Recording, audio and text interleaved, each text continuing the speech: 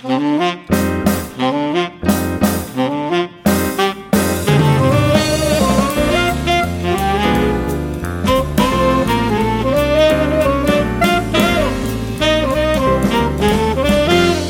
episode of the Mr. Barton Maths Podcast is proudly supported by Oxford University Press, who want to let you know about some recent exciting changes to their online platform, MyMaths.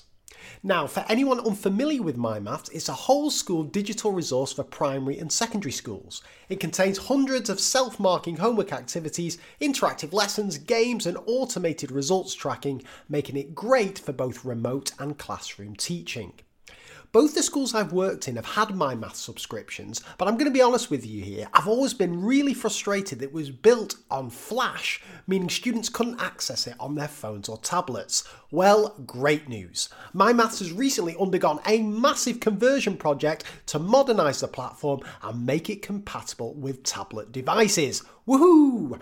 The team have also been working with teachers to identify new features to add to MyMaths. So the latest update allows teachers to see their students' individual answers rather than just their scores. Obviously, this makes it so much better to know exactly where your students have gone wrong in their homework so you can offer them some help.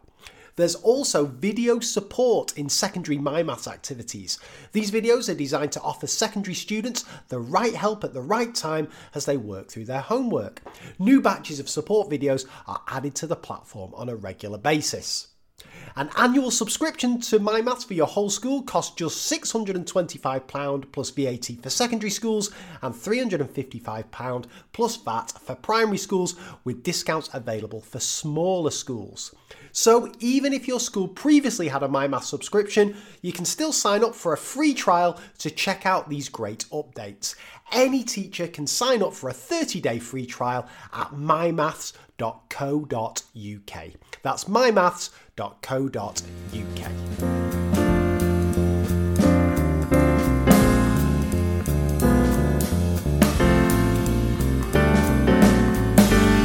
Hello and welcome to another episode of the Mr. Barton Maths Podcast with me, Craig Barton.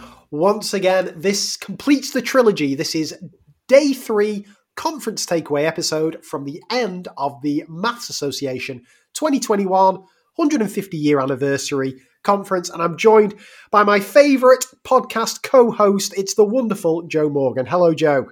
Hello, Craig. That's very nice of you to say that. Good, wasn't it? I know. It wasn't even script. I know. Because, every time you tweet about a podcast, you always say how it's one of your favourites. So, I'm not sure whether I should take you seriously. Well, and bear in mind, yesterday you described Ben Sparks as your favourite conference presenter. So you're very lucky that I'm saying this. But you go on. Bear in mind that I podcast cheated on you earlier this week, didn't I? I did a podcast with someone else. Do you want to give a plug for this so they get some listeners? Actually, I'm not sure whether he's publishing it or it was just part of his research on the book. This was yeah, it was that bad. He's not.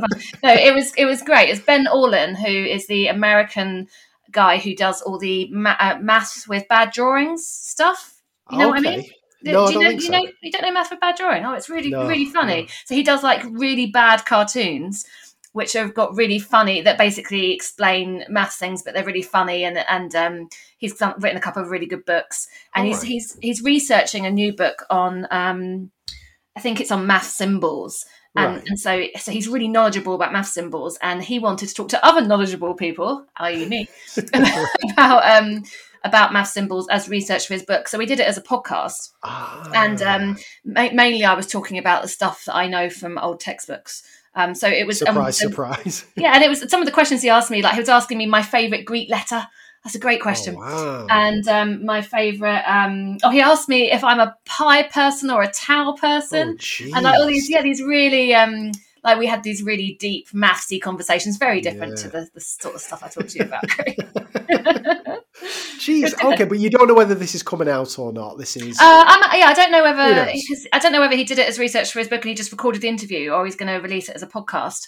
But it was really interesting. And also, I tell you what was interesting was talking to someone in America about lockdown, because he was sort of started just asking me kind of what I'm doing over Easter break, and I said, well, obviously nothing's open. So Yes. I've just been kind of staying at home, and his mind was blown by this idea of kind of a national organized approach. He said they don't have a national approach in the States to lockdown, and they don't really even have a statewide approach. It's kind of really sort of town by town. And he said that, and even the thought of being told, like for them to be told they can't have people to their houses, they just wouldn't accept it. Yes. So he was really impressed, and I was like, well, I'm not impressed by this country's response, but I suppose comparatively, we are maybe more organised than others. But yeah, it was interesting having a discussion with an American about the pandemic. So it was good. Well, there you go. Well, we've sorted global politics out there, so we'll tick that off the list. And I'll have to dumb things down then, obviously, because this you've done your highbrow podcast, so let's dumb it down now on this one. So this is the end of day 3. So I want to just dive straight in here, Joe. So it was opening keynote, Colin Foster. Now I'm going to make a wild claim here. Okay, wild claim. I'm going to say Colin Foster, he's one of my favourite people, and I'd end that sentence there. I'm not even saying in the maths world or anything. I just think he's brilliant. I think he's a really nice man, full stop. Yeah. But I think he's one of the cleverest people I've ever known, yes. but also one of the most modest. And he's quite annoyingly modest. Do you know what I mean? Because if I was that clever, I'm cocky enough as it is, but I think I'd be even more cocky if I was as clever as Colin. But whenever you speak to him, like, his insights are absolutely incredible. I love having conversations with him, and I've been very lucky to have a few over the years.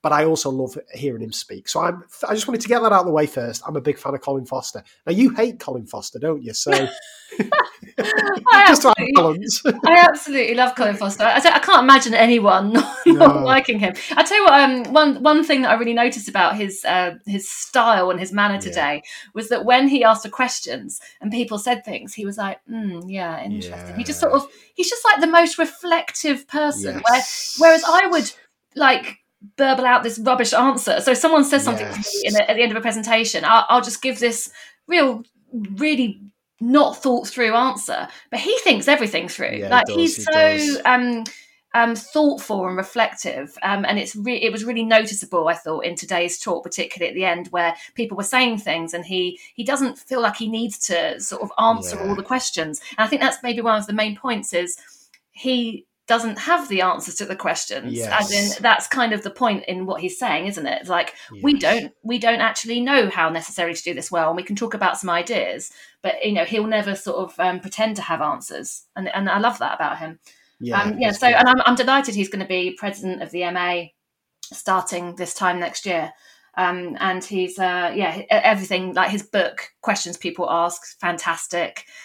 All the articles he writes for journals, always. Did you see his recent one? It was in the MA Journal, and it was called On Hating Formula Triangles. And it's a bit of a misleading title because it kind of suggests that he's going to write an article about hating formula triangles. Yes. But it's a commentary on the teachers who hate formula triangles and giving a more nuanced, balanced view. And so just usual excellence from Colin Foster. Like, he's just, if you want someone to sort of give a sensible view, then he's your man. Yeah, I also think he's quite a contrarian thinker. Like we kind of saw it today, right? Like he was talking about teaching for understanding, or what can we teach understanding? Yeah. And he doesn't kind of toe any party line or anything. He's not afraid to kind of sit on the other side of fences and stuff. I just thought it was really good. Oh, the other thing, before we dive into the nitty gritty, the other thing, good use of a PowerPoint timer. I thought. I noticed that as well. It was good, because I've got this egg timer, which I always really like. Yeah. But his was really slick, wasn't it? Just sitting in the bottom right-hand corner of the PowerPoint. Yeah. I was really impressed. Well, remember during lockdown, I used GIFs. And they counted down. But the only problem with that is it starts when you get to the slide, so it automatically starts. I liked his had the most pleasing little ding at the end, and it was really lovely. Yes, nice you're touch. Right. That was nice. I'm sure that's not the sort of feedback he goes for, but it was. It's what we provide. We notice these things, Joe. I was a big. Well, actually, I was reflecting on that as in terms of how he must have developed as a online presenter, because he's obviously been teaching PGC stuff online. So he we've all kind of got better at that, and he's obviously become a real expert at this kind of how to giving people time to think about things and giving using the timer to control that. It was really good. He's it was he I think what you say about him not afraid to be controversial is really important, because he he will be he will say things that basically are kind of disagreeing with teachers. So, for example, he's not saying that he's in favour of formula triangles and let's use them all the time, but he is offering more balanced argument than those we see elsewhere. And he's not afraid to do that. Whereas I would be afraid to do that because I'll be like, I'm going to get this Twitter pile and everyone's going to, like when people will tweeting about zero term. And I was like, I must never mention zero term again because I don't like it when everyone's being mean about it. But actually, he can do that and he doesn't get all this kind of grief from people because everyone's like, oh, Colin Foster said it and he's really smart. So, there's just something about the way he handles things really well and that he doesn't kind of have run-ins with people just because he's just a sort of sensible and I don't know, something about the way he handles things, which is something I admire in him. Yeah, he's good. And again, just we're building this talk up, something crazy here. But the other thing I was going to say just before we dive into it, a little plug. You'll remember, Joe, end of last year, I did Research in Action, 10 episodes, interviewing researchers from Loughborough University, where obviously Colin's based. Yeah. Back for season 2 of that. I'm going to start recording those in a couple of weeks, actually, and Colin's coming on as one of the guests, as is Tom Frankham. So it's going to be fascinating. He's a great podcast guest as well. Anyway, so the title of Colin's talk was, Can We Teach Understanding, with understanding in inverted commas? I really liked it. So just to kind of outline what he did, and correct me if I'm wrong here, Joe. Yeah. So the whole point was, what does it mean to understand something? And I thought he set it out really nice. So he first started with the statement, odd plus odd equals even, and said, how could a student demonstrate that they understood that? And he showed how you could do it in a nice diagrammatical way with blocks, where you could show if you arrange them into rectangles, like if you do 9 plus 11 or whatever it may be, you're going to have kind of a block left over from the 9, a block left over from the 11 if you arrange them of height of 2. And you could kind of generalize from there. And Colin made the point that he's known some 5-year-olds. Now, I don't know where he's meeting these 5-year-olds who can do this, but he knows 5-year-olds who could effectively prove that an odd plus an odd will always be an even using this diagrammatical representation. And he moved from that. Oh yeah, go on. I was just going to say, because he said 5-year-olds. At the break, I went and tested it on my 6-year-old, and I said to her, right. I said, what sort of number do you get if you add 3 and 5? And she literally just worked it out, and she said 8, and I was like, well, what kind of number is that? And then basically we got to his proof, but only by me asking like ridiculous leading questions. Like it was, I was like, and can you see that these are little lonely bits, and they go together and they make a pair? But I don't think all 5-year-olds can do it. No, or maybe it's just 5-year-olds and not 6-year-olds. Oh, that might be it. That might be it. But I like that as the setup, because then he said, okay, well, what about Pythagoras? So what does it mean for students to understand Pythagoras' theorem? Is it enough to be able to prove it? Is it enough to be able to demonstrate it, and so on and so forth? So what did you take away from, what were some of your thoughts on it? And then I'll chip in with a few of mine. Well, I think the interesting thing about, so him starting by talking about odd plus odd equals even, and us seeing that lovely, we've got the pictorial representation of it, which just seems so logical and intuitive and can be generalized even as a picture. And then obviously we can do an algebraic proof if we want. But what he said about that was really nice was being able to understand odd plus odd equals even. He says that kind of, it's a really deep understanding, because then you can use that idea. Then I know that what happens if I add an even and an odd number, that I'm not going to have that kind of pairing that you get. So I will get an odd answer. And then he talked about all these, it's sort of, we can see what it means, why it works. And we have this really deep understanding with no extra work. It helps us to understand a whole load of stuff. But he was saying with Pythagoras, does anyone understand it? How do we know if a student understands it? You've got students that can use it but don't get it. Then we've got all these really complex proofs. And should we say that if a student can understand a proof, that means that they understand the concept? Yeah. Not necessarily. He talked about how some proofs you can memorize, some proofs you can understand but then forget. And does that mean that you suddenly don't understand the concept anymore? And it was, he showed that lovely water wheel. And I do really like the water wheel demonstration. And we know it's not a proof, it's a demonstration where you have the squares on the legs of the triangle, and you turn it and they fill up the square on the hypotenuse. And he was sort of talking about how it's not a proof, but it does maybe help students just kind of appreciate a little bit about what's going on. and see what it means. Yes. Then he sort of showed all these different proofs. His point was, can we pin down understanding? And then there's also this question of, does it matter if they understand, or understand at this kind of very deep level? And so it was really interesting, because he said, this is the thing I always say, I didn't understand anything until I became more expert. So basically, once I started teaching maths, and he said that's a cop-out. He said, is it a cop-out to say that understanding will come later? And in fact, do we need better strategies to help understanding? I realised that what I've been saying the whole time is a cop-out. So a couple of things on what you've said there before I forget. So the first is, I've always been, right, so the way I've been, when I first started teaching, I was all for the demonstrations. So like that water thing. And also, it's interesting, he showed that the satsuma, or the orange peel, to show. So for people who don't know this, you can, this will be a low point when I get this wrong, you can show that the surface area of a sphere is at 4 pi r squared. 4 pi r squared, 4 pi r squared. You can show it by peeling I call them satsumas. We'll go with satsuma, or orange is fine. Satsuma, we'll go with satsuma. You can peel that, so you get the surface area of it, and then you can kind of break it up into 4 circles. And I used to like that. And then Danny Quinn, when she was first on the podcast, and I asked her what her favourite failure was, it was doing that exact lesson. Because it was a classic thing where it didn't work, there were bits missing, and also the surface structure, the kids just remembered the satsuma, they didn't remember what it was about. But then, again, the contrarian point that I thought Colin made, as you've made there, is that whilst they're not proofs, they can help kids remember things. So if the kids remember those 4 circles, they remember the formula. Perhaps more than just an abstract. I mean, I'll be honest with you, I was struggling to remember it there, because I get it muddled up with a cone and all that kind of stuff.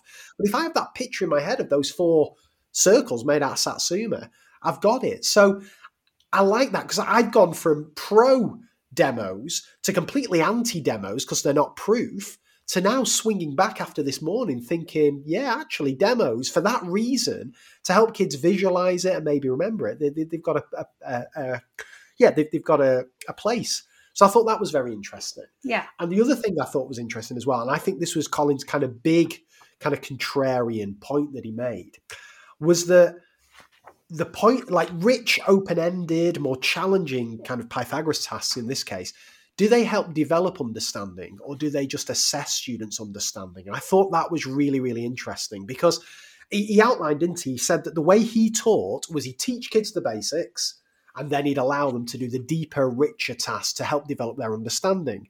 But now he's thinking, do those deeper, richer tasks, do they actually just assess understanding that's already present? And if that understanding isn't there, they probably don't help you develop it. Is that how you interpret what he was saying? Yeah, I think the stuff he said about tasks was the perhaps the thing that's really disturbed me, because particularly given that I did a session on what makes a good task, and we're always talking about tasks that develop understanding. But actually, he's right. The task isn't developing understanding necessarily. In fact, it'd be a very impressive task if it did develop. If it actually did the teaching for you through the task. Sure. But actually, what it's doing is the tasks are good. When we talk about a task that's really good for understanding, we really, like he said, we mean the tasks that you can only really do if you understand. Yes, that's it. And so they're really testing understanding, and a student can't do this unless they have a really deep understanding. So it's therefore not teaching them to understand it. I do think, though, I feel like some tasks, like the stuff on variationtheory.com, which is where students are noticing things, and the fill in the gaps task, I do feel like there perhaps is, if it gets them thinking, then I suppose I see that as a good thing, but I suppose it's not necessarily helping them to deeply understand the concept. It's the same as like Colin's mathematical etudes. They'd be a similar kind of concept where kids are practicing basics, but they're noticing relationships and so on. So it comes back to this thing about what do we mean by understanding? Like if they are thinking a bit deeper than just meaninglessly carrying out the procedure, then surely, and they're noticing things and spotting relationships, I think that is helping develop understanding. But I take Colin's point that it's not just this case that you teach them the basics and then you give them this magic task. You sit back and have a cup of tea and they become, amazing reflective mathematicians. Whereas I think that's a lot. I mean, that's a lot of the ways I used to teach the basics, then give them some problem solving task. It was just, again, it just got you thinking, didn't it?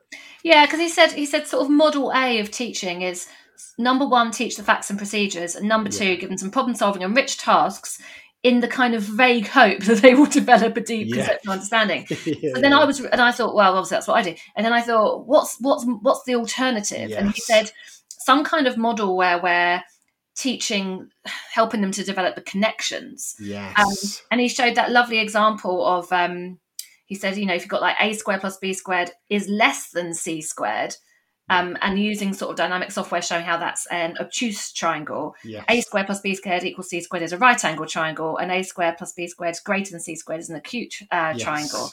And he was sort of talking about that's all about making connections, and perhaps that helps develop the understanding. So I suppose, I suppose the sort of just teaching some procedural stuff and then throwing them into rich tasks isn't how you develop understanding. Obviously, understanding, he described it in himself as like it's the holy grail, isn't it? So everyone, I absolutely, the thing I hate most is when teachers or anyone is so negative about other teachers when they say that they're not trying to teach for understanding, as if any of us, as if what maths teacher doesn't want their students to understand the maths. Really frustrates me when people imply that, because it's really patronizing of teachers. And it's really insulting when anyone suggests that we don't want our students to understand. It's just because some of us go about it in a different way, or we might have a different idea of how we can build that understanding on the stage that we're going to do it. But yeah, it is the holy grail. And I think what happened is I've come away just sort of thinking, everything he said makes sense, but I still don't really know how to get. I don't know what to do with it. Yeah, I completely agree. I also thought it was interesting where he said at one point, there's kind of there could be an argument if relationships are the keys to understanding. Well, there's two things really. So if relationships and connections are the keys to understanding, the first is that you may need to revisit it later, and I think this is really true with Pythagoras, that until you know cosine rule, you probably don't fully appreciate Pythagoras. Yeah. And that's when it kind of sunk in for me. And actually, even more than that, probably it was only when I started teaching cosine rule that I really understood Pythagoras. I don't think I understood Pythagoras even as a student when I was doing cosine rule and so on.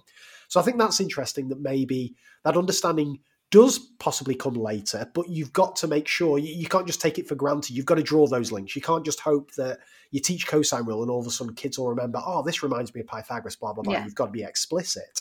And this was the second thing that I just wanted to say to you, that he said that there may be an argument for explicitly teaching kids or pointing out to the kids these relationships, not just hoping that they'll draw these connections. And this is where I think you really start to divide the crowd, right? And Colin said he doesn't necessarily mean using explicit instruction to point out the relationships, but not just relying on some kids to discover them and some kids not to, or not just relying on some kids to notice something in a task and some kids not to. But if it's so important to understanding, explicitly pointing out these relationships, and that's quite a controversial viewpoint, isn't it? That when we start to get to conceptual understanding of relationships, I think there is one viewpoint that is that's all got to come from the kid. Whereas I think what Colin was saying there is possibly if these relationships are so important, perhaps there is a role for the teacher, not just kind of guiding the kids towards it, but actually saying, look, you need to notice this now. I don't know. Yeah. Again, that was just my interpretation. Yeah, it's interesting, isn't it? But actually what I liked was he said, Colin basically said, that he doesn't know whether he really understands Pythagoras. And I was thinking, yeah, you know what? I don't think I really understand. Yeah, and it's that kind of level of deepness. Yeah, I understand it to a certain level, but do I really understand it? And he said, when he showed some of the proofs, and he said, you can see how some of the proofs work, but do we really get, understand? And he said, actually, if we're a bit more honest with students about how some things are quite mysterious to us, then he said that we lose a lot of students because they think they're meant to have a deeper grasp than they do. So they sort of fret and they think, oh, I don't really understand this, therefore I must be bad at it. So we need to be more honest and say it's okay to find some things a bit mysterious, and it's okay to not necessarily have this really deep understanding of every bit of maths we do, because that's the same for mathematicians as well. We don't have a massively. So it was nice that he was saying that we maybe need to be more honest, because otherwise along the way we're just losing everyone, where people are dropping out and hating maths because they think, oh, I just don't understand this, I don't know how it works. And so we're sort of putting this pressure on students, and they're therefore thinking that they're useless because they don't understand something that we don't really understand. I'll tell you what I like. Do you remember at the start he said, and I forget the paper he referenced, but somebody had broken down kind of procedural fluency or conceptual understanding into 4 things. So you kind of have a kind of shallow procedural fluency and a deep kind of understanding of the procedural fluency, then a shallow conceptual understanding and a deep conceptual understanding. I think that's really nice. So like, I think, I'll tell you where I am with Pythagoras. I think I've got quite a deep procedural understanding of Pythagoras. Like, I can use Pythagoras on anything, apart from 3D, where I'm crap at 3D. But anything 2D, I'm loving a bit of Pythagoras. Yeah. And I think, whereas I think now I've got a pretty shallow conceptual understanding. Like, I could recreate a proof. I certainly couldn't come up with one myself, and I certainly couldn't explain it to somebody, I don't think. Not particularly well, I don't think. But again, perhaps if we frame it into that level with our kids, that our first goal, well, if we have a shallow conceptual understanding, but a really deep procedural understanding, that's good enough. That's really good, because you'll be able to answer any question. And eventually, maybe we'll get to the point where it'll all start making a lot more sense. But I thought that was quite a useful way of breaking things down. Did you like that? Yeah, that was, I think he said the person was Starr, who wrote that paper, nice. And I wasn't aware of that, and it was a nice way of looking at it. And actually, because I like the idea of a deep procedural understanding, and I think probably a lot of the tasks, particularly kind of working backwards, and those kind of all those lovely tasks that I talked about in my session last week, I think they probably develop a deep procedural understanding, but not necessarily a deep conceptual understanding. And it's funny because I think I'm really good at Pythagoras. In fact, Pythagoras is normally if I'm solving a puzzle, like a geometry problem. I remember when I used to do them, when Ed Southall used to share them, and I could just about cope with these problems. And I always default to Pythagoras, whereas a lot of people default to like similar triangles and stuff. But then actually, when Colin put up some problems, I really found them very hard.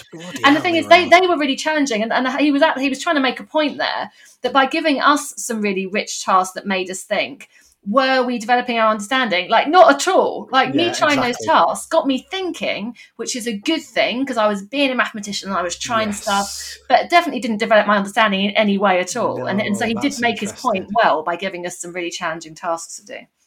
Yeah, that was good. And the only other thing I was going to say as well, and then I'll hand over to you just in case there's anything else from that, is whilst we're talking about understanding, I think I've mentioned to you, and I've put it on Twitter, that coming up soon on the podcast is my first ever double bill, where we've got Chris Bolton and Anne Watson, same episode with me in the middle. And one of the things, I mean, you want to see Joe's face, it could be interesting. And one of the things we're going to be talking about there is what does it mean to understand something? And I think that'll be fascinating to have, certainly, well, both of their perspectives, because I would imagine they're going to agree on quite a few things, but I think this may be something where they possibly disagree. But again... Yeah, because I think Chris is quite an extreme thinker on this matter from what I've seen. I think he once had a presentation titled something like, who cares about understanding? Don't bother with that or something. So yeah, he's obviously got quite extreme views on that. So yeah, that'll be really interesting. It'd be interesting. But again, it all comes down to, and I don't think we pinned it down at the end of Colin's thing. What do we mean by, we certainly, I don't know what we mean by understanding, and I certainly don't know how we get kids to understand things. No, I was trying to think of an example of that. And I think, when you get, like loads of students, when they're working out the area of a triangle, forget to halve it. Like, it's really, really common. Yeah. And there's part of that is they're forgetting to do something because they're not engaging their brain. Yeah. But if someone is not halving it because they don't know they're meant to, they clearly don't understand triangles. And so that's an example of what we mean by understanding. If the student actually has spent enough time understanding the concept of the area of a triangle being half the area of a rectangle, then they should understand why they're using that particular formula. But yeah, I think that's the thing, is that when we talk about understanding Pythagoras, it's hard to really pin down what we mean by that. And I think that was probably one of Colin's points, was just like we we can assess. We normally, it's hard to assess understanding because we don't really know what understanding looks like, and when we try and assess it, we're assessing all sorts of other things at the same time. But yeah, it's a case of what exactly do we mean when we talk about a student actually understanding things. And I don't know. I'm lost now after Colin's talk. I think the biggest thing for me was when he was absolutely spot on when he said he talked about rich tasks not actually developing understanding, and I just felt like my world broken off. Yeah, you're out of a job there, Joe. That's you finished there, I'm afraid. Blog shut down. Interesting. Right, okay. Well, we best move on. But yeah, cracking keynote. That absolute cracker. Right, what did you go to? So there's 3 sessions, right? What did you go to first? I went to see Sue Cubban talking about UKMT in the classroom. Oh yes, I saw that one. Yeah, go on. Give us some takeaways from that. So it was a lovely session because we got to try lots of UKMT junior maths challenge problems, so I could answer them. So that was good because I didn't want to try any senior ones. And we were thinking about, when presented with each of these problems, how would our students react? What would make them, like, what might they find daunting about them, and what prompts can we give them without giving the answer away? And then she also talked about ways that we can prepare our students for the junior maths challenge. But the main focus really was on just using them in lessons and how we all know they're lovely problems. But it was interesting because there was the first first three I did, which were angles, were ones where, like say you've got say you're working out a marked angle, and sometimes you have to subtract from 180 and then subtract from 180 again, and then you realize that you didn't have to do it twice because actually, and it's that kind of that thing that I don't actually explicitly teach students about, the exterior angle in a triangle being equal to the sum of the two in what I mean. And the thing is that actually it made me realise that comes up so much in UKMT problems, that if I was preparing a group to take the UKMT Junior Maths Challenge, that's something I would explicitly talk to them about, is that kind of relationship there. Because, it comes up all the time. But there were other features in the problems, like quite often there's notational things where it says, like, find the size of angle PQR, and students need to know which one that is. And also there's often quite a lot written in the question. So, for example, one question said, this is an equilateral triangle, and then it had a whole load of other stuff, and then it said, now work out the angle PQR or whatever. And the triangle in the diagram looked in no way equilateral. Yeah. So for a start, you have to get your head around the fact that it's not looking like you expect it to look. But also you have to have read the blurb, because actually quite often in exam questions, the text is irrelevant because they've marked everything on the diagram anyway. So whereas in this case, you actually have to have read it, otherwise you've missed the bit of information you need. And so there were some really useful little things there that I hadn't really noticed in these questions. And she talked about certain questions being really good for group discussion, and how they can all explain their thinking. So you can give them these quite complex angle questions and get them in pairs or groups, and they can kind of work through them together and explain their reasoning at each step. So she had some really nice ideas for how to use the problems.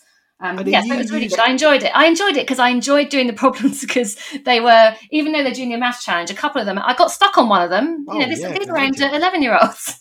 I can imagine. I got stuck on the perimeter one, but they were lovely problems, and I've got angles particularly because there's certain themes in the paper, and the angles ones are particularly nice. So I'm teaching angles soon, so I'll be making sure that I use some of the ones that she highlighted. Well, so here's my question to you about that. Are you using them with all kids? Because again, this is the thing in it. Traditionally, they tend to be used as extension or used in maths clubs for kids who are preparing for the UKMT. That feels like a lost opportunity to me. Yeah, it was interesting because she actually shared a document, and it's for delegates. They can see it in the delegate pack. She's actually got the document in there, and it was a document that showed all the various ways that people use them. And it did say some people use these questions for the students that finish their work quickly. So basically your fastest students are the only ones getting to see them. Some people are using them as like starters for the whole class. Okay. Some people are using them to help prepare just this little club who are going to be doing the challenge. But actually one thing, my homeworks are pretty boring because I literally just set Hegarty for homework every single week.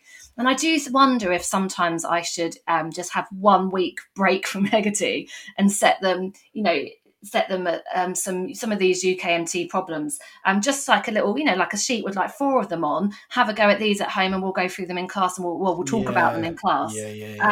But the thing is, because they're not all impossible, the junior maths. I mean, I don't think I'd do that for the intermediate and the senior maths challenge necessarily, because they're really, really hard. But the junior maths challenge ones, there are some pretty accessible questions there.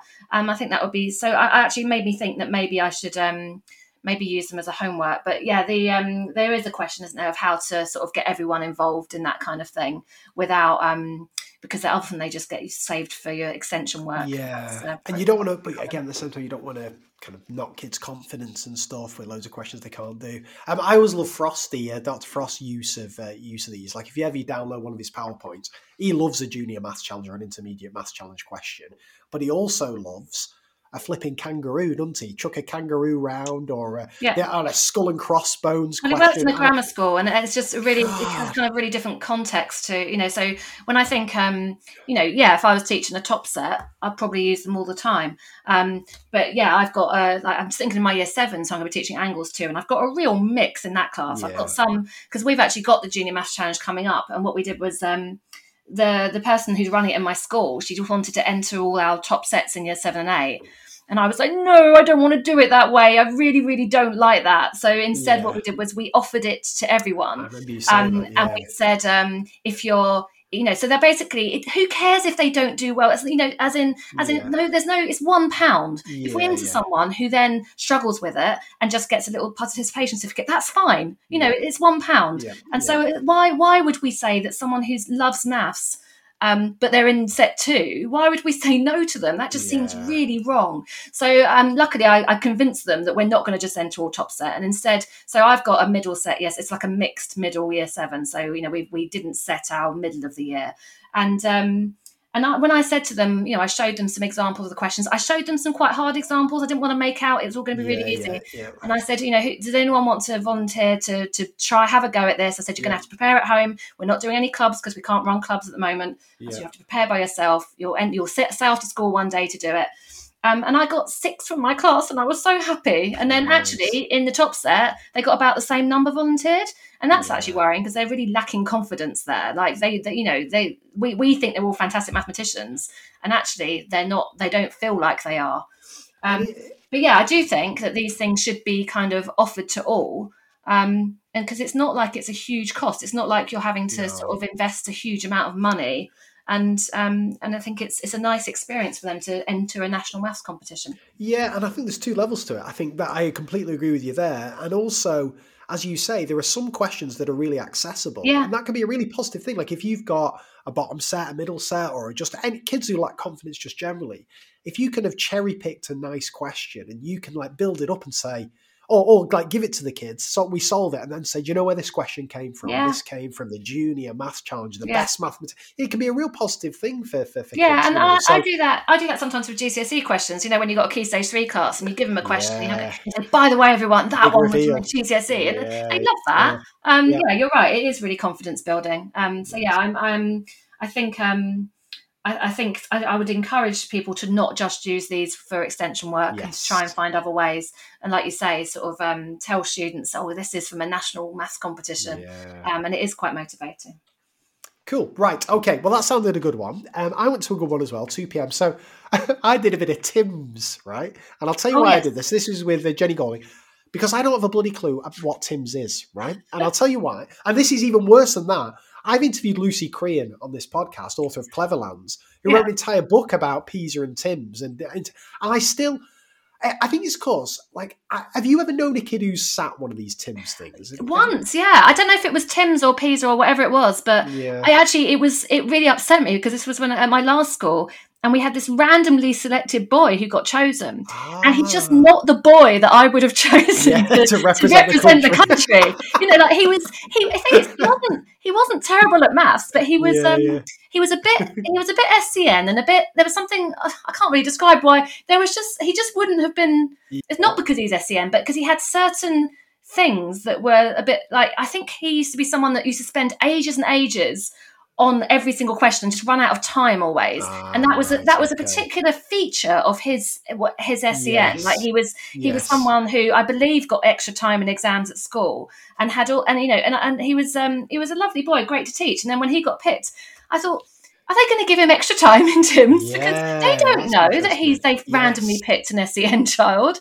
So yeah, I don't know whether they take those things into account. No, and I don't know. I don't know how they pick people. I assume it must be completely at random, right? It's the only fair way to do it. But anyway, so I thought I'd go in there just to learn some things, and I certainly did. I'll just do this brief, because what I'm going to do, I'm going to put a couple of the slides in the show notes so people can read them just with a few facts. So a couple of facts for you here, Joe. TIMS has run every 4 years since 1995. It runs with I should ask you, what 2 year groups do TIMS, Joe Morgan? Bit of a quiz. See, I don't know the difference between TIMS and the other ones, but I'm going to assume, is it year 9 or 10? Very good, year 9, yeah, very good. And I'm presumably it must be. Is it a younger? Is it a primary? Yeah, age? Younger. Yeah. I don't know. It's a primary. Year 5. Age. Year 5. Year 5. Year 9. Yeah, I did not have a clue about that. Good fact for you. In the 2019 TIMS, all English kids did it on tablets. So we had, and I think the same questions were used. This could be a load of nonsense here, but I want to say that some kids in other countries were answering the same questions, but not on tablets. So they had to think really carefully about the design of these questions and so on and so forth. That could be a load of nonsense, though. So don't quote. That sounds like a flaw in the research. Yeah, or flaw in my listing is probably more likely to be the case. So a couple of headline figures here. We're getting better.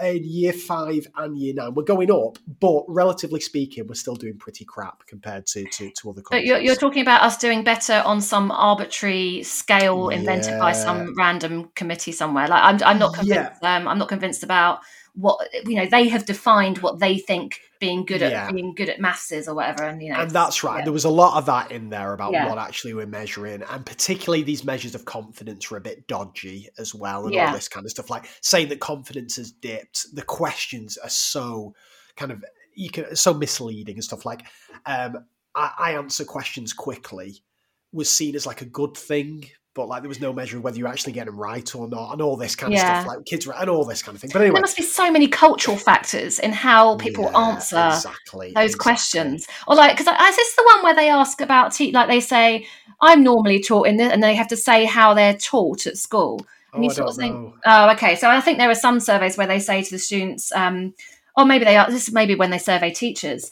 And it sort of gives the impression that everyone in a certain country teaches in exactly the same way, which we don't all teach in the same way. And also, I don't think students necessarily know. Like they might say, "Oh, I'm regularly given." It's like we have Student Voice in my school, and we ask students. I think there's a question on there that asks about stretch and challenge. And you think a teacher that specifically says, now we're doing a challenge question, the pupils will tick the box to say they're getting challenged in those lessons. But a teacher who expertly weaves it into their lesson, the students don't know it's there, but they're being challenged in a better way, and they will tick the box to say that their teacher doesn't challenge them in the lessons. Interesting. Yeah, so I'm not convinced about any of this, but anyway. No. Well, should I just shut up then, or do you want to hear a bit about this session? I can imagine your kids saying, Mrs. Morgan always shows us books from the 17th century. That'd be your kind of takeaway. But anyway, so a couple of things. One thing that seems to be a trend is that our lowest achieving year 9s do not do well on these things relative to other countries. So I think it was 10, and this seems to be pretty consistent over the last few years, 10% don't even reach the kind of bottom benchmark. Whereas in other countries, even ones who perform on average worse than us, you're looking at 3%, 4%. So something seems to be going on there with our lowest achieving, can't seem to access these problems. But the thing I was wondering was, what are these questions? Because I have no idea whatsoever. But they shared some, so it's fascinating. So I've got some here. So what I'll do, I'll copy some of these and put them in the show notes as well. So I've got some year 5 ones and year 9 ones. So what I'll do is I'll just tell you a few of these. You'll be interested in this, won't you, Joe? You know what the thing is that with all of this, when we hear that say our year 9s aren't doing well, the immediate instinct is to be defensive and say, how dare they insult this country? But actually, at the same time, some of our year 9s really haven't learnt much maths since primary school, and we know we have. I spoke previously at a conference about Key Stage 3. We know they can be the lost years And I'm not overly surprised. We also have massive cultural issues, totally disengaged students in certain parts of society. And I'm not overly surprised. So I'm going to try not to be defensive about maths teaching in this country, because we have to admit there are some things that are not going well. Yeah, and it was interesting. Like, there doesn't seem to be this drop off at the bottom with the year 5. So as you say, I suspect it's a Key Stage 3 issue. I suspect it's something that's happening in year 7 and 8. And we've talked about this a number of times. Yeah. But I'll tell you what, some of these questions are flipping hard, Joe, right? So you've got, for year 5, there's a bit of kind of data analysis going on there, even so far as interpreting statistics, measuring heights of bar charts. There's a bit of a time series graph going on that I was looking at thinking I'm not 100% sure I'd figure that out. And then my worst bit, all kind of spatial reasoning, where you've got to be reflecting things and all this. And it was interesting. I didn't get a chance to grab a snapshot of it, but it seemed to me the worst performing area of mathematics for year 5 was the geometry and measures. And I know I've spoke with Helen Williams about this, how she feels in early years this is something that's really been neglected. Yeah. It's kind of been really watered down in the early years framework. And I know, like, I really struggle with that. And I just wonder whether, there's something going on there where it's almost seen as we don't need to put as much time into the kind of visualizing things because kids can either do it or they can't.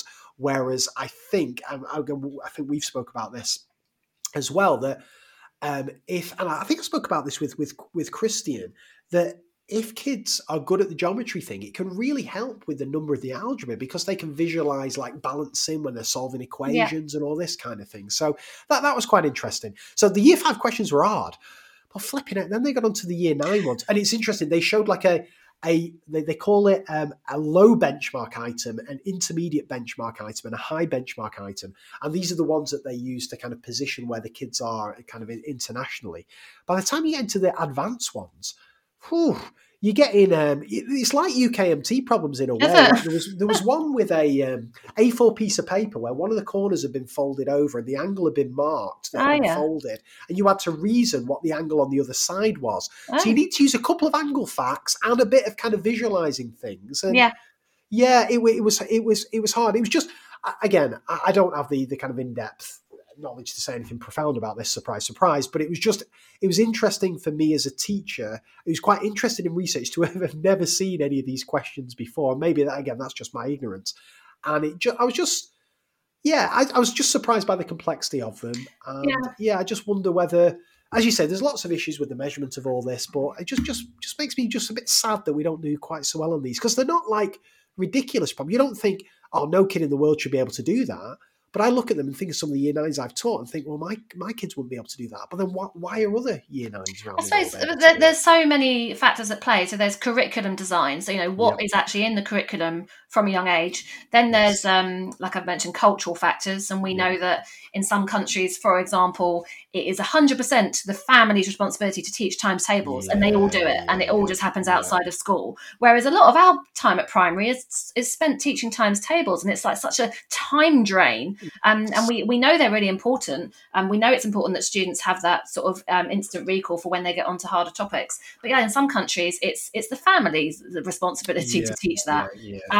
And then so we've got culture issues, we've got curriculum, we've got teaching style. And I suppose there's probably a million other factors that play into the differences between countries. So it must be quite hard to take these results and decide what actions we need to take. That is it that our curriculum, like you say, maybe do we need more geometry at primary school, or do we need is it like I always say that we have just too broad a curriculum, and if we narrowed it so that we were spending more time on proportional reasoning, for example, would we then be able to do better in these international tests? And I mean, we don't care. That's obviously not what's driving us, but we do care about our students enjoying maths and being able to, I mean, why do we care about them being good internationally? I suppose so that we want our students to be able to be sort of compete globally in terms of the best maths qualifications and careers and stuff like that. And also, I just hate the way that I feel like this is about almost it's like global posturing, or maybe it's about making us like a global superpower where we're all really good at maths. Like, I'm just interested in the kind of the drivers behind this.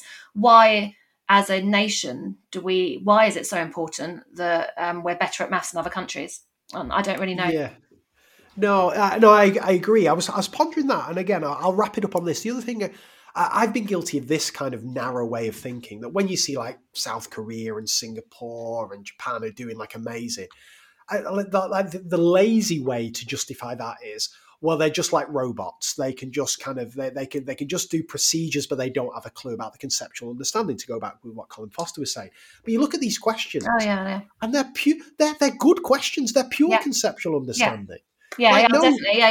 That's the thing, and it's the kind of maths I want my kids to be able to do. Yeah. And it's all too easy to dismiss it, isn't it? These results. That's the thing. But we know from all the work that Maths Hubs did in Shanghai that there is amazing teaching going on there. Yes.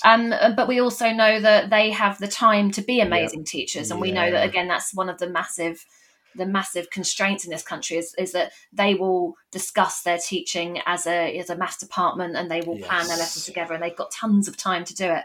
And the other thing, and I don't know how true it is, but some people said that there seemed to be this thing of removing the weaker students from the picture. I don't know what happens to the weaker students, but I don't know. The school systems differ as well. Whereas we have this really truly comprehensive, everyone's in system. We're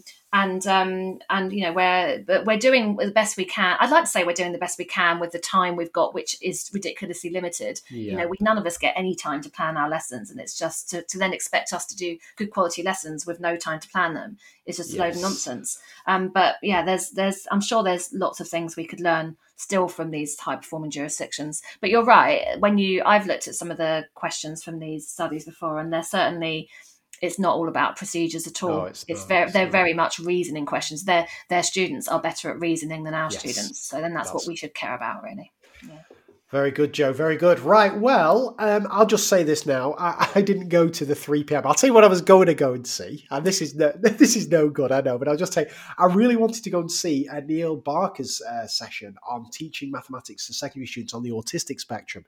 The reason I didn't is my dad and his wife came around. We haven't seen them since lockdown, and they don't really know Isaac all that well and all that kind of thing. So they were round, and I was listening to Colin Foster and the Tim session whilst they were there, and I thought, I've got to make a call here. I've got to make a call. So I had to take out the headphones and engage with the family. So I can't believe you did any of the conference when you're back. Well, I just know. Well, it was kind of a bit of a double booking. It was kind of a bit of a mess up. They didn't realise the thing was on and all that kind of thing. But anyway, it all worked out well. But I didn't go to my 3 p.m. But you will have gone to a 3 p.m. I did, yeah. There was lots of good sessions to choose from here, and I know a lot of people went to see. Katrina doing her puzzles, and I knew I wouldn't be able to do any of them. I can't do them. Correct. I went to see Tandy Clausen-May, who was talking about angles as a measure of turn, which we know is something. You love a bit of this. We know it's something I'm not very good with, so I am seeking to improve because actually this was really interesting what she talked about the curriculum and how, and it's a lot of this I sort of touch on at the beginning of my Topics in Depth. We recorded with Tez, and it's on YouTube, our Topics in Depth session on angles. But this idea of in year 1 and year 2, students are introduced to angles in terms of turning, and I talk about how they do this sort of robot turning, a quarter turn and a half turn, and it's all about rotation and turn.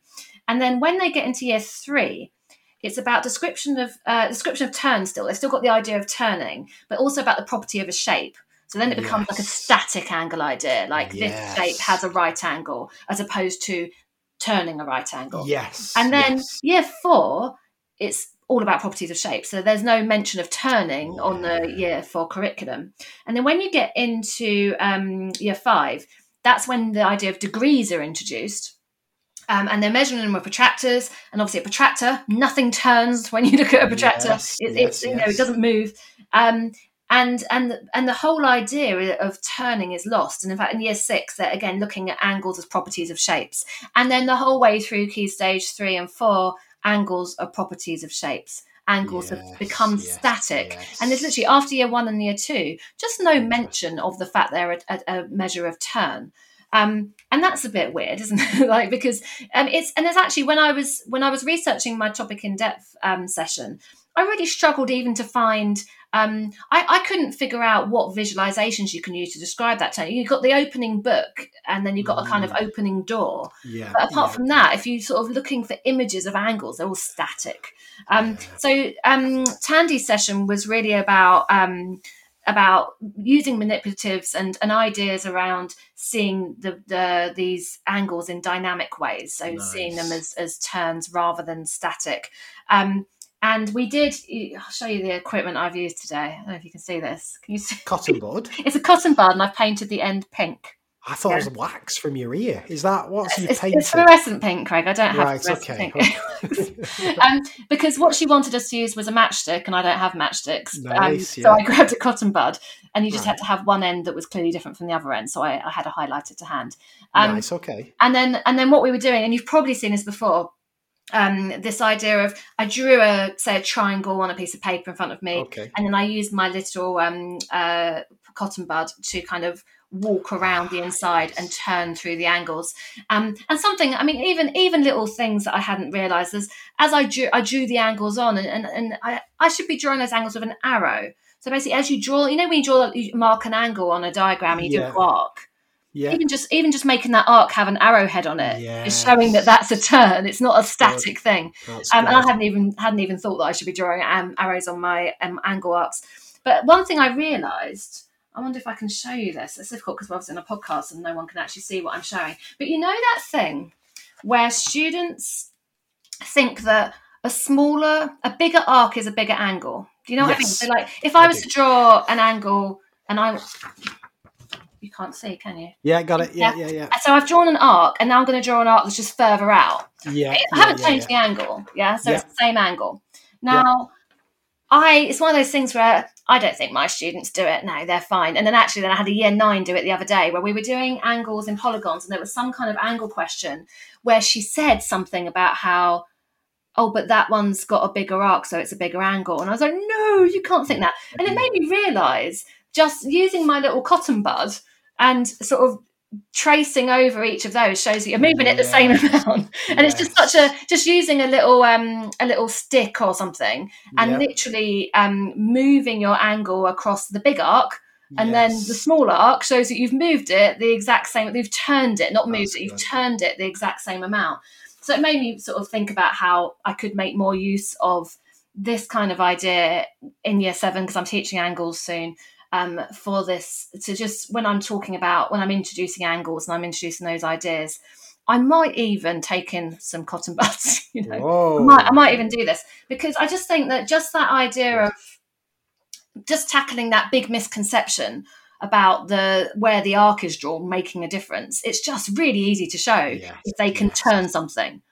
So I'm going to do that. But she actually in her session, it was really cool because she but then we looked at quadrilaterals. So, like if you move the little the thing inside a quadrilateral and go around each of the angles, it ends up facing the same way you started because you've gone through a whole 360, you've gone through a whole full turn. But what I've never seen it done with before is polygons. So polygon angles or, pentagons, hexagons. Yes. And she did this fascinating stuff, which I can't really describe here because it's just too fascinating, where she basically, she had a triangle. Now, let's say she had a quadrilateral, which she turned into a pentagon by breaking one of the sides. Imagine a quadrilateral, break one of the sides and kind of pull it out. And she was doing all this with amazing animations and PowerPoint. Got it. Pull it out and that gives you a pentagon. So your quadrilateral, break a side, pull it out into another angle and you've got a pentagon.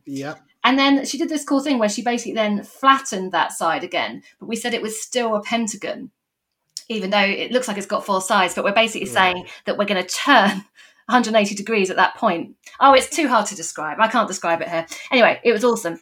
And the thing is that I'm currently in the middle of planning topics in-depth session for angles and polygons. Oh, wow. And this was really insightful for me because I've been thinking a lot about the idea of breaking sides of polygons to make new polygons. And this was, it was really, really interesting stuff. And she also showed us that alternate angles and parallel lines are not equal. They're equal in magnitude, but they're not the same angle because they're actually inverses in that they go in different directions. So that was all mind-blowing. What? Yeah, so it's quite hard to describe it all without either having the manipulative in your hand or without seeing her really good animations. And her conclusion was, if an angle is a turn, then a polygon isn't a shape; it's a locus. Jesus. So yeah, this was really deep thinking. Anyway. As we've established at the start, I'm a very shallow thinker, not like this other podcast you've been on, so I couldn't understand that anyway. That sounds absolutely fascinating. It was really good. You know what? It was nice because it was a small session because there were 12 of us there. So we wow. She said cameras on, and I thought, oh God, I'm not ready for cameras on. Yeah. But actually, it's quite nice to see the faces of the people it was like sitting around a table and all of us kind of drawing and moving our little sticks around. That sounds really good. Yeah, it was nice. But she did have some really. She had some really nice ideas, particularly to do with breaking sides of polygons to make new polygons and the effect that has. And I'm going to be thinking a bit more about that when I'm planning my topics in depth. But the main point that I think that my takeaway really was just that it's so messed up that we in year 1 and 2 introduce this idea of angles as being turns. And then we just abandon that idea and they just become these static properties of shapes. Yes. And that really doesn't sit very well. So there's that was a sort of a good thing for me to reflect on. Ooh, that sounds a good one, Jo. Yeah, it was good. I like that. Right. Okay. So we got one more session each to do. Yeah. So I'll go next. So my final one, I saw. I hope I'm saying this right. Definitely Kirsty. I've nailed the first name. Oh, I saw this one as well. Kirsty Behan. Yeah. Behan. Oh, okay. Oh, great. Okay. Well, this is good. I always like it when we've surprised each other. We've seen the same session. So I'm going to say straight away that you need to up your game because I think she showed about 400 resources in this session, and you normally only do about 20 or 30. So that's the first point I wanted to raise. So a couple of things that I took away from this, and I'll shut up and hand over back to you. I thought it was interesting when she showed, like, for example, some enriched tasks, how it wasn't just, right, here's the task, let's play around with it. But she had specific reference to how she might use it, like with a nurture group or a lower achieving group. And I thought that was really interesting. So how she'd avoid the algebra, but she'd get them recording results systematically and then talk about patterns and relationships. And that's often something that's lost. We've spoken about this before, where Enrich is sometimes seen as just the extension or just for the quicker students or the brighter students. But thinking about how to take the core idea of an Enrich task but adapt it to work with lower achieving students, I thought that was really nice. Yeah, she talked about leveling down and leveling up. So taking a task and because we did that lovely task, didn't we, with the dice and it was just such an easy to differentiate task where she said. Because when she's talking about nurture groups, she said that, you know, some people call them bottom set, but actually I think of a nurture group as being a very small class, almost kind of a separate thing to a bottom set sometimes. So you know, it's often you've got your TA support for your EHCPs in there, and we know that these classes actually, even though they're really small groups, have massive variation in what they can do. So you really have to differentiate. So even though you sort of think, I'm teaching this class where they're all really weak at maths and they all need lots of support and they need all this scaffolding and differentiation, the differentiation is the thing that's actually quite surprising. And then, you know, at my school, we've got a student who's working at about age 6 or age 5. Like he really can, he can't really count and stuff like that. Yes. But yet he would be in the same nurture group as a student who is really sort of working at a year 6 level or something. Yes, and there's a huge difference between them, but yet still on a sort of secondary school, they both end up in a nurture group. So yeah, her leveling up and leveling down was really insightful. I like that. I also like something that you were always banging on about, the use of calculators in year 7. She chucked that up in the end. You were always banging on about that, right? And she showed that, another thing you're always banging on about, MathsPad. She showed that excellent MathsPad resource, the using a calculator, odd one out one, which I really, really like. Yeah, and she talked about the new curriculum booklets from MathsPad are outstanding. And they because they've made the place value ones available to everyone for free, and then you have to have a MathsPad subscription to get the rest. But what she mentioned was that they have different levels, and there is a support booklet. So for every topic that they release booklets for, there's one that's kind of specifically made for those students that need that extra support. And that MathsPad are incredibly generous, sharing the place value one for free. But I mean, obviously, I use MathsPad, and I'm really, really grateful that they're going to share these topic booklets for everything. And that includes these support versions, which are full of really lovely activities, and lots of, she talked about things like, when you have like a code breaker style activity, and one of the good things about code breakers is not necessarily the fact they come up with a funny joke or something, but it's the fact that the answers are there on the sheet. So as the students work through, if their answer kind of isn't on the list that they're picking from, then they know that, they need to ask for help. Or so it's that's one of the things that's really nice about some of those activities, is they're sort of matching up, or they're ones where they're picking an answer that's presented to them, rather than going the whole way through an exercise and then finding out at the end they've got them all wrong. Yeah, absolutely. And you love a bit of maths, Pad. And again, it always blows my mind that you're not like getting any cash from this, from promoting them all the time, are you? You should. Oh, you know what? I have to be honest here. I don't take any money from anyone for anything, and I get probably like 3 or 4 emails a day asking to put guest posts on my blog. I had someone the other day ask me to do some sponsored tweets. So they were going to pay me, and they wanted me to tweet about their product, and it's like, that is so like unethical for me to pretend that I like something for money. I would never do that. Was that Mark McCourt, complete maths? And so I say no to all of that. The one perk I take from my blog is I get a free MathsPad subscription. And the thing is, I know I do talk about them a lot, and I don't do that because they give me the free stuff. This is not like a deal I've done with them. They are just grateful that I talk about them a lot, and so they very kindly give me the free access. If they didn't give me, don't tell them, because they'll start charging me. But if they didn't give me the free access, I would 100% pay for that. Like, to me, it's the best thing that there is. Like, I absolutely love MathsPad. And just for the record, I am not as ethical as Joe. If anyone wants to pay me for anything, just go for it. Send me a message. I'll do it. Right. I've got one massive question to ask you at the end, based on this session, but also kind of wrapping together our conversations over the last couple of days of the conference. Do you have anything else to say about Kirsty's session before? No, I think I also picked up on what she said about calculators and how empowering they are, and I totally agree with that. She showed a really nice activity called Broken Rulers, and I thought it was lovely, where she was saying they were teaching measuring, but instead of just getting students measuring, which is really boring, they all got given a different broken ruler. So basically, some of them were sort of cut off before 3, and some were cut off, and they were all asked to measure, and they all get different answers. And then she said, then they get handed out these other broken rulers, which, well, the scales are wrong, and the students are really engaged in basically correcting and saying, oh, this scale's wrong, and pointing out what's wrong with it. And then they get to make their own rulers. And I thought that was a really lovely activity. And the thing is that all the stuff they talked about, if you're teaching a nurture group, I think it's really challenging, because you just basically, if you've not taught a nurture group before, and then you're given one of these classes, that every lesson you're having to think from scratch of these really creative ideas for how to engage them. And I think it's a really, really, really challenging thing to do. And you do get some teachers that kind of specialize in nurture group teaching.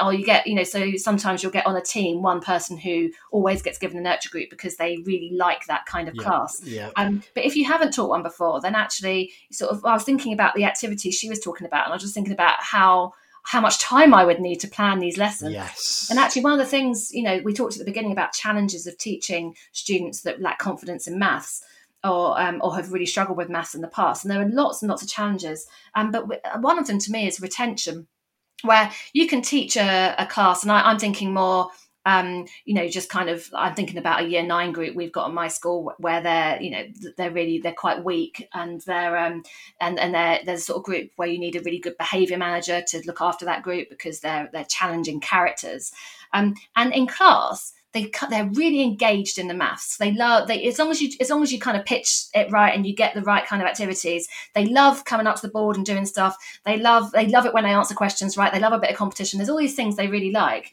And they're fantastic. And if you were to go and see them in the lesson, you think, wow, that is a bottom set that's doing brilliantly. But they won't remember a damn thing when you give them an exam to do. And I think that's the challenge, is how do we get them to retain? Because they can be fantastic in the lesson, and really, you've got some students who are constantly getting stuff. Every time they put up their hand, they're getting stuff right. You think, wow, they're doing really well.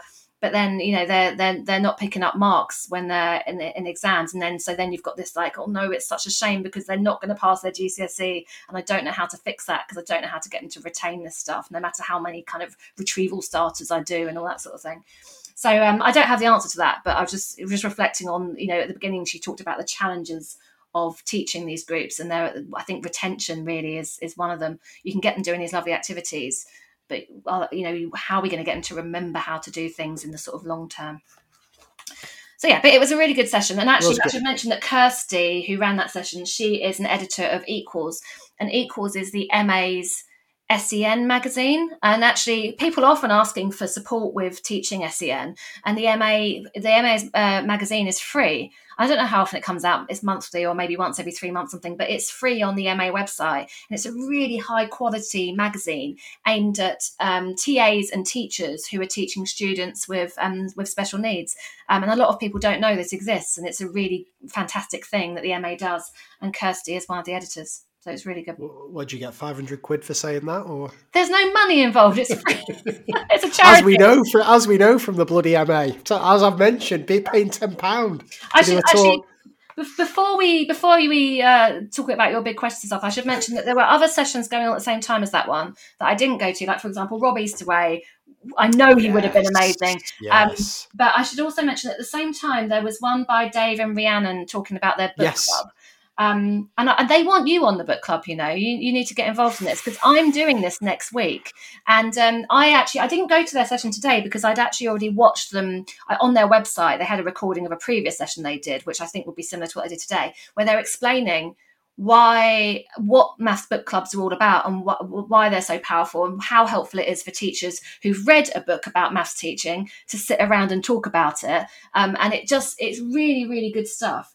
So I'm doing that next week for them. I'm going to be talking. They've already featured my book in their book club before, but that was before they invited authors.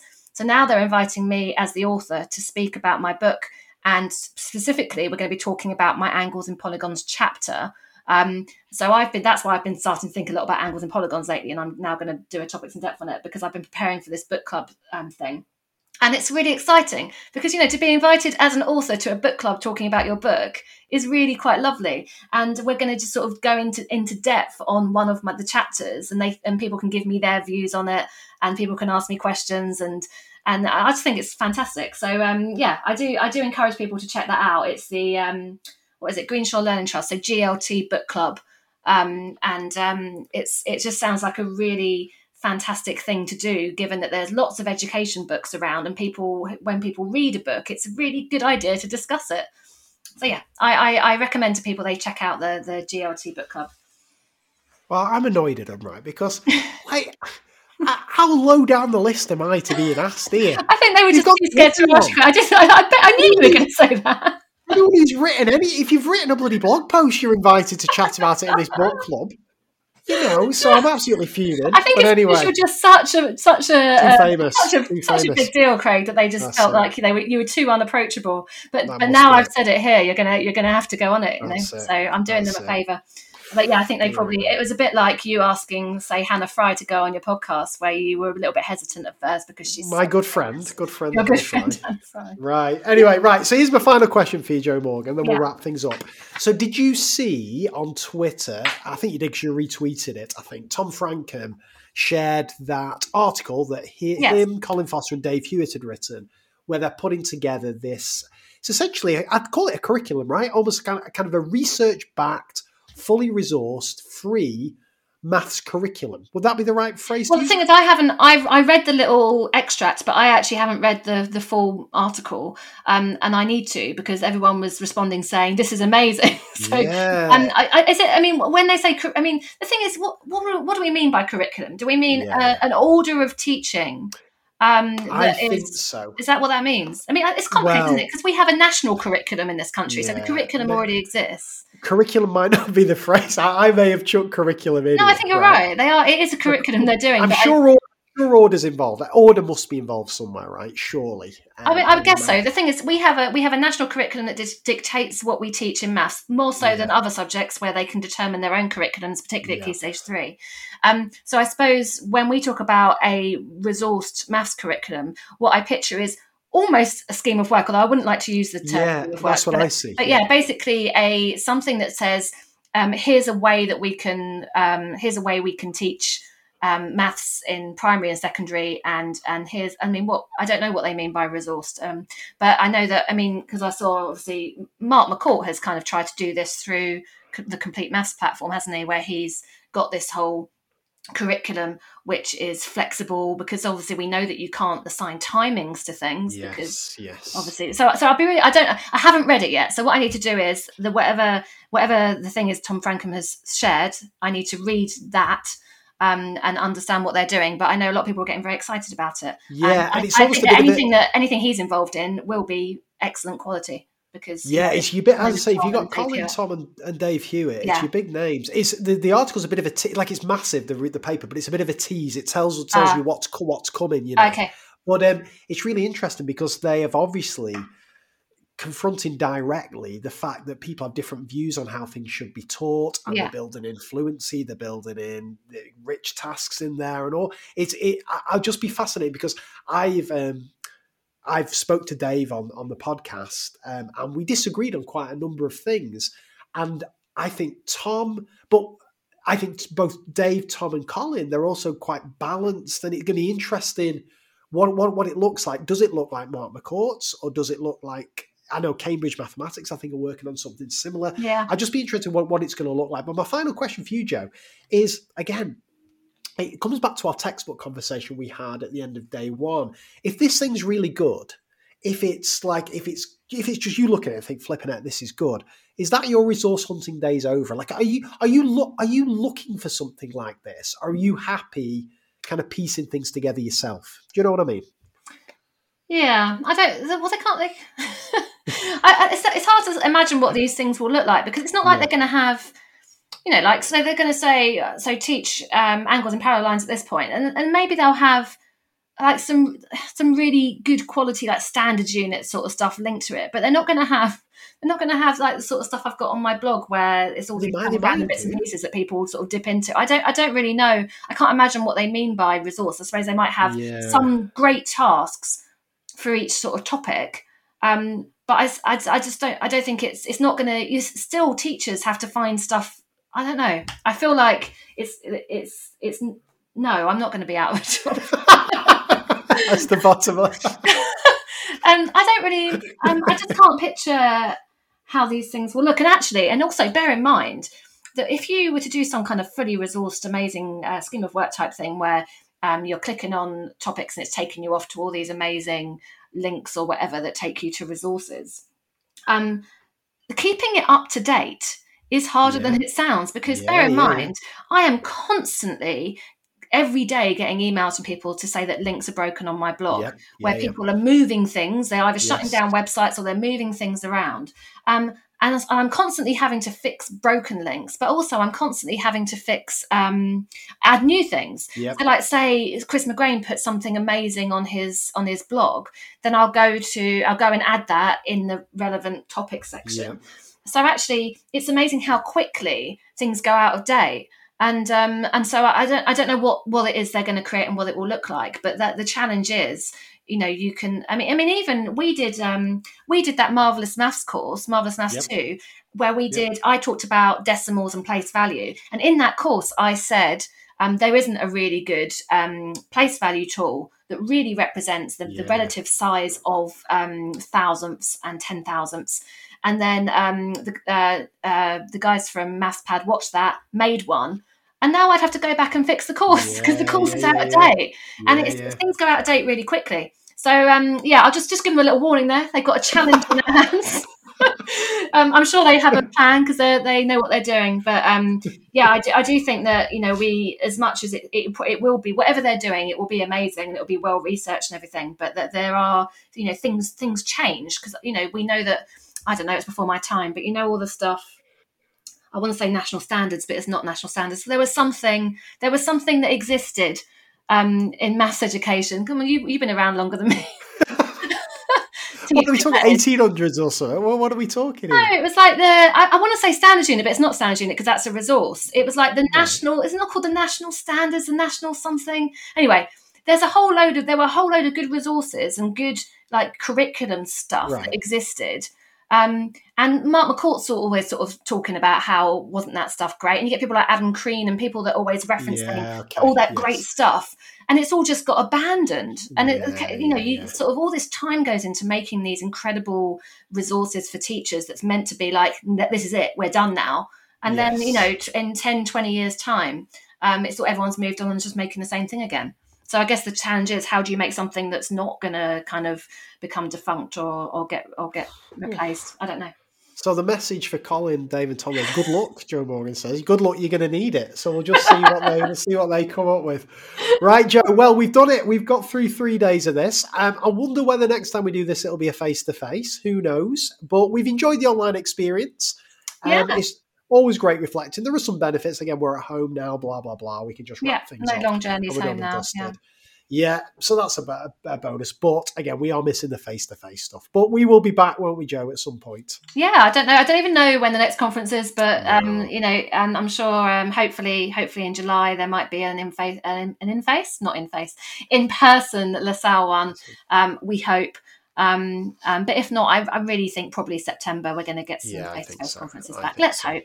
Wishful thinking, maybe, but let's hope. Well, Joe Morgan, all that remains me to do is thank you for being my wonderful podcast co-host for the last 3 days of this.